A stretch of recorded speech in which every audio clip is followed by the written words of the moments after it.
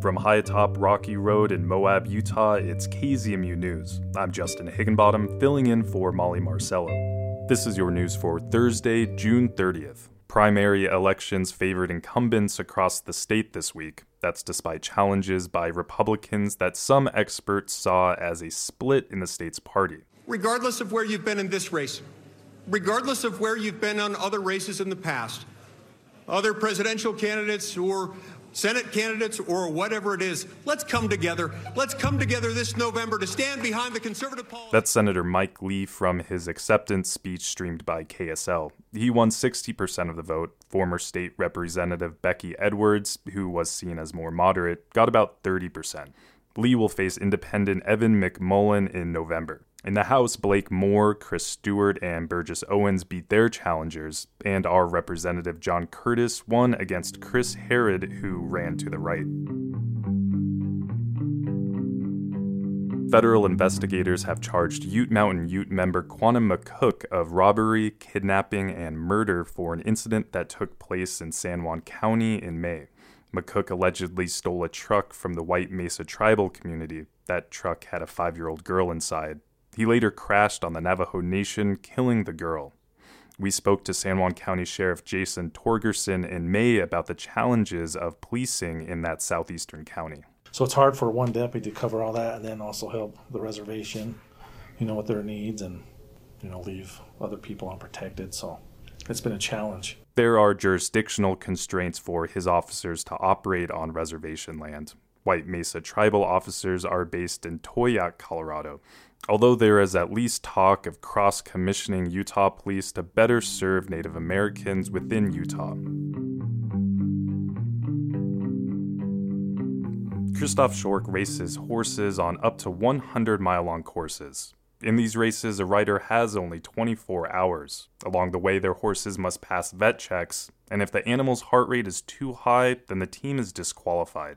The sport is called endurance racing, and Schork holds the world record for wins, over 400.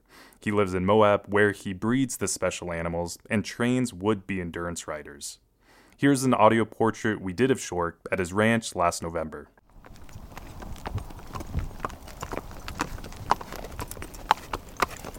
But yes, I can see that they have a big chest cavity. I can take a heart rate and see how quick a horse recovers and the heart rate slows down. I can look at the nostrils. We're looking for big nostrils that can move a lot of air. And you got to have a certain toughness in the horse, mental as well as physical. One thing doesn't make a good endurance horse. It's everything together. They enjoy the competition. They enjoy being out there. They are not lazy. A lazy horse that doesn't really want to go would not be a good endurance horse.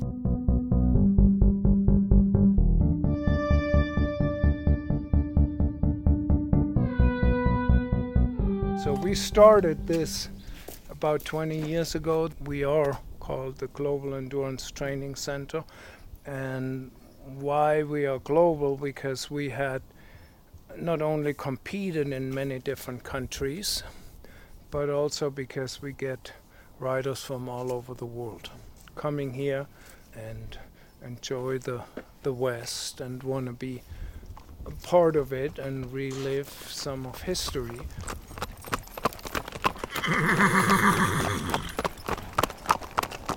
Even go back a few hundred years, they had big races in the Middle East, distance races, and they had in Europe cavalry distance races. There's one famous one that went from Berlin to Vienna. And here in the US it started 60 years ago in California with the Tevis Cup. So the Tevis Cup is the hardest, longest, most prestigious endurance race probably in the world.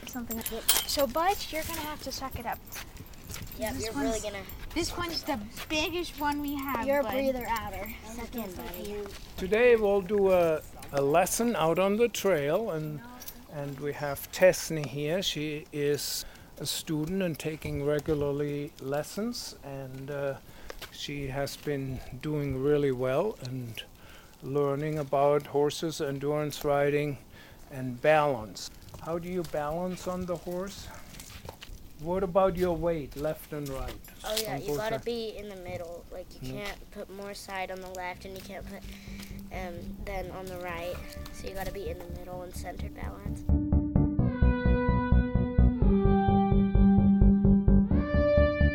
It's kind of just like horse riding wasn't cool, and now like everybody wants to do it, and they all want horses, and like even if they don't have any experience, they want a horse. So if somebody has only one horse, it needs at least a goat. They mentally get along very well, horses and goats, and they view each other, they play with each other, they think alike, they are kind of, related like that, although it doesn't look like it, but they really are. A horse herd is it's a hierarchy, it's a dictatorship. You have 100 horses, there are no equals. So size makes no difference for horses. That's why a goat could be above a horse.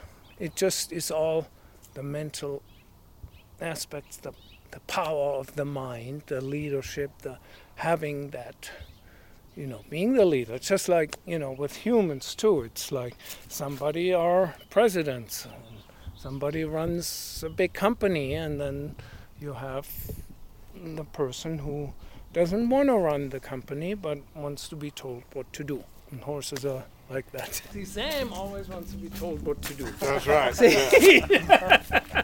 He doesn't want to think How for you do that? himself. Yeah.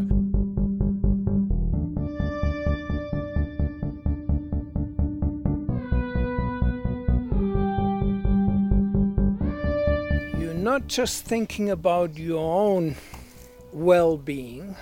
You got to think more about the horse's well-being and feeling and seeing what the horse goes through, and then walking together with the horse. It's a partnership, because the horse is not a bike. It has a spirit and a soul and a life, his or her opinion, and you have to walk with all that and put it in the equation.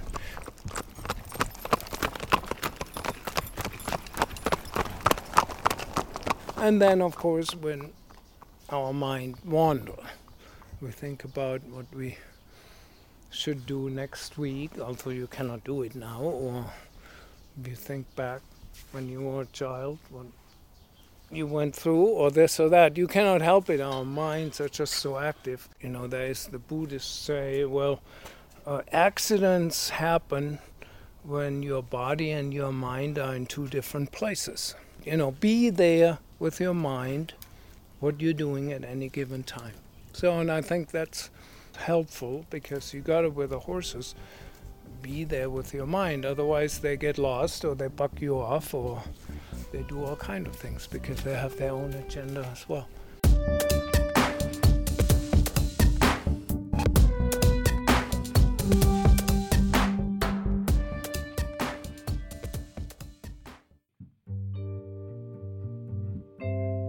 And that's the KZMU News for Thursday, June 30th. Get your community-powered journalism Monday through Friday at noon and 7. You can also find KZMU News anytime at kzmu.org or wherever you listen to podcasts.